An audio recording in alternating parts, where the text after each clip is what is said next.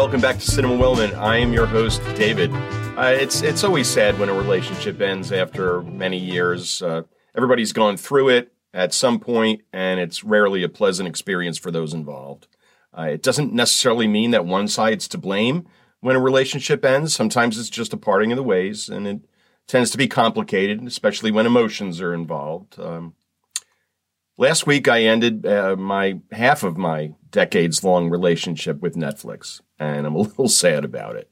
For the first time in almost 20 years, I will not be receiving DVDs in that now familiar red envelope. I kept the streaming end of our relationship open, but their DVDs are now a thing of the past for me.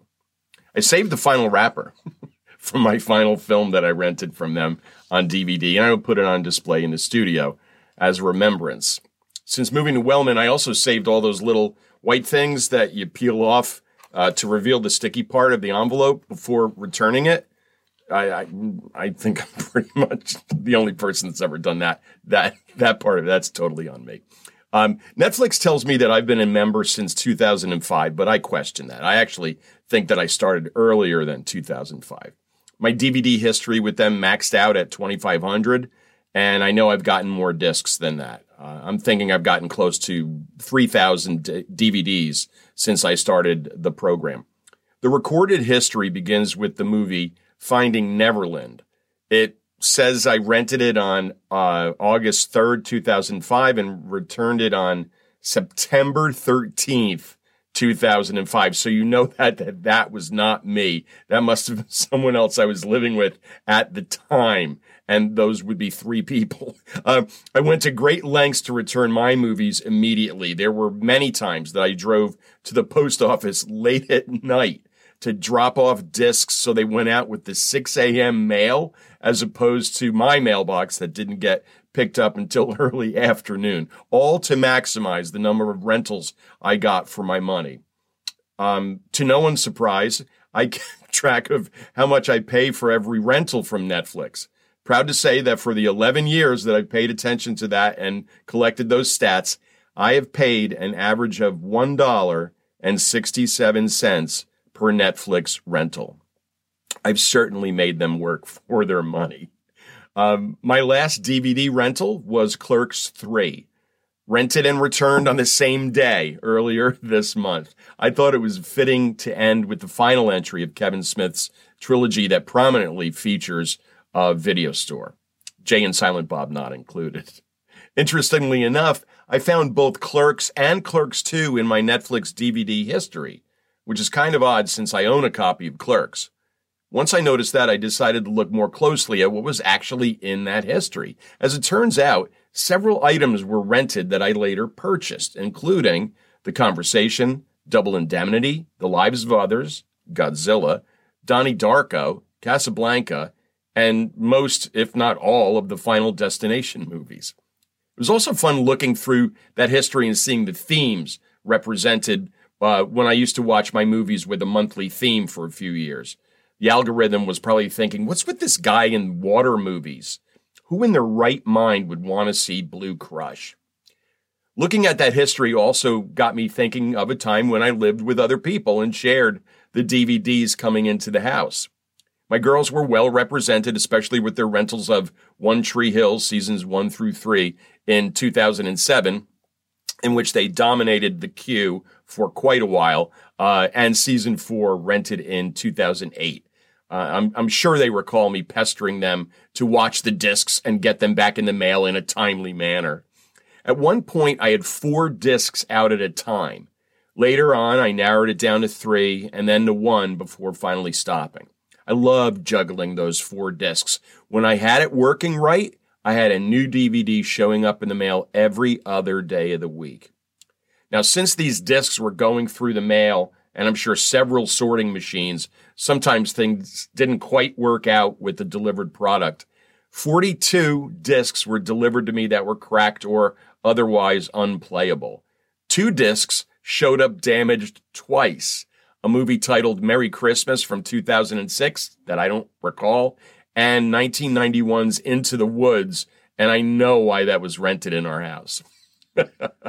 23 discs were either lost coming to me or heading back to them. 2 discs were damaged and then lost. Alfred Hitchcock Presents Season 1, Disc 1, and The Quiet Family from 1998 that I don't recall watching at all. I only recall one instance when I did something wrong on my end of this relationship. I once put a movie back into its envelope and sealed it without putting the disc back into its protective sleeve. That movie was Bucket of Blood, and I have that protective sleeve prominently displayed on a bulletin board, because of course I do. I guess I should explain why I ended this relationship after so many happy years. This was not an "it's not you, it's me" breakup. This was a "it's not me, it's you" breakup.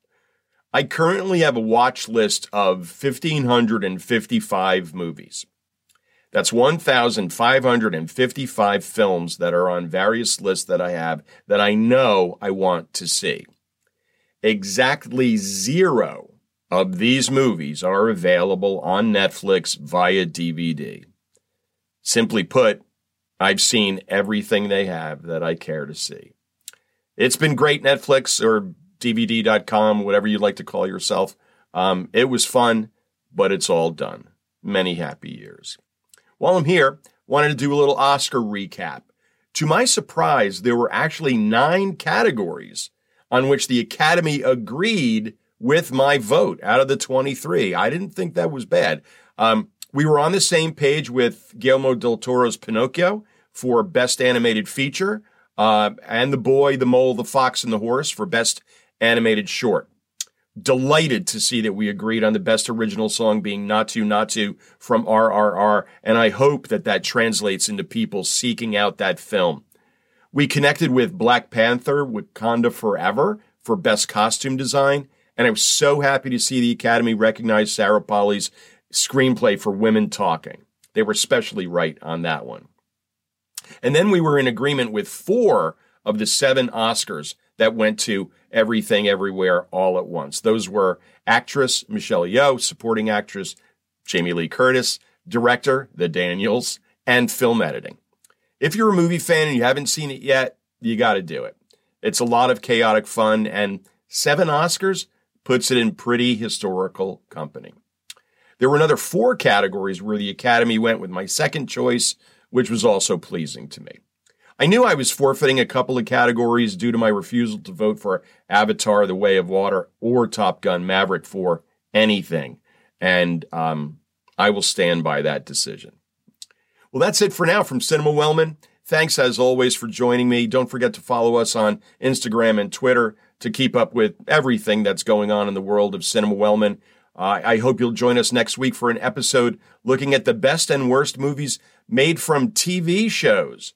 And for the first time in Cinema Wellman history, it won't be a top 10 bottom 5 because there aren't 10. Until then, take care.